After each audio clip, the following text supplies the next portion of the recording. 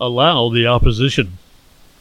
I found myself exclaiming in righteous indignation at what I perceived as outrageous viewpoints pushed out through the media, social and television lately. As I spouted my reactions, my dear friend suddenly interjected, "Isn't this great?" I was on the road to seeing things this way, but I hadn't gotten there yet. "Well, at least people are getting involved in the conversations," I quipped. "No, I mean, this is all great for self-inquiry," she clarified. "It's really a mirror showing everyone their beliefs, their biases, and emotional triggers." And she's absolutely correct. These times are perfect for observing how we all fit into this matrix of duality. With all the opinions, value systems, and emotional responses, there couldn't be a better environment for practicing mindfulness.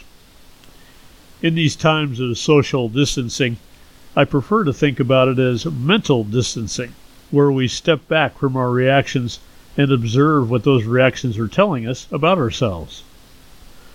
This is the value of opposition.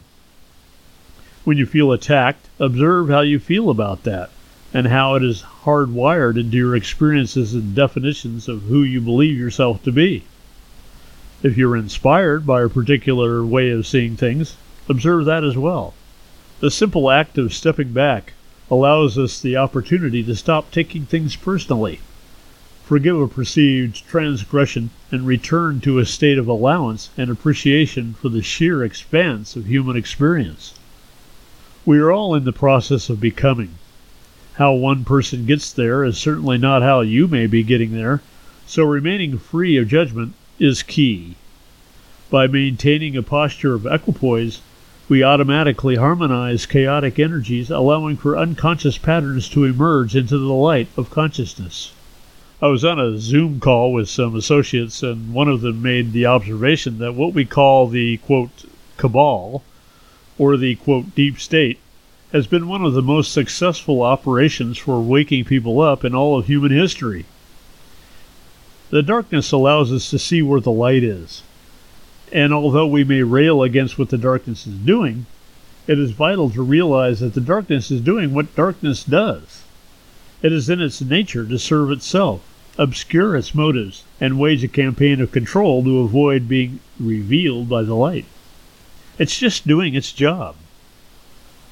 By allowing the opposition of the dark, it brings our own unconscious darkness into stark relief, and from that revelation, we are made free to consciously choose our path. We may feel stifled, oppressed, and victimized by these evil forces, but by allowing the evil to be what it is, we are freed from its control and have retrieved our power of choice. Those of us who have chosen to revel in the darkness are only a single choice away from entering the world of light and love. Even the darkest of us still have the light of consciousness that is who they basically are.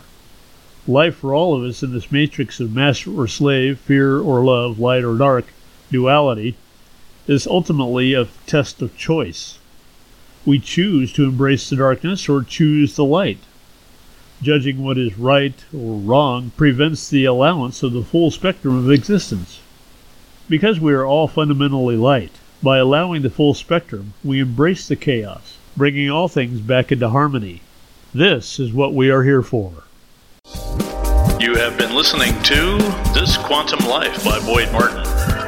Brought to you by the Quantum Health Newsletter from Pure Energy RX. www.pureenergyrx.com.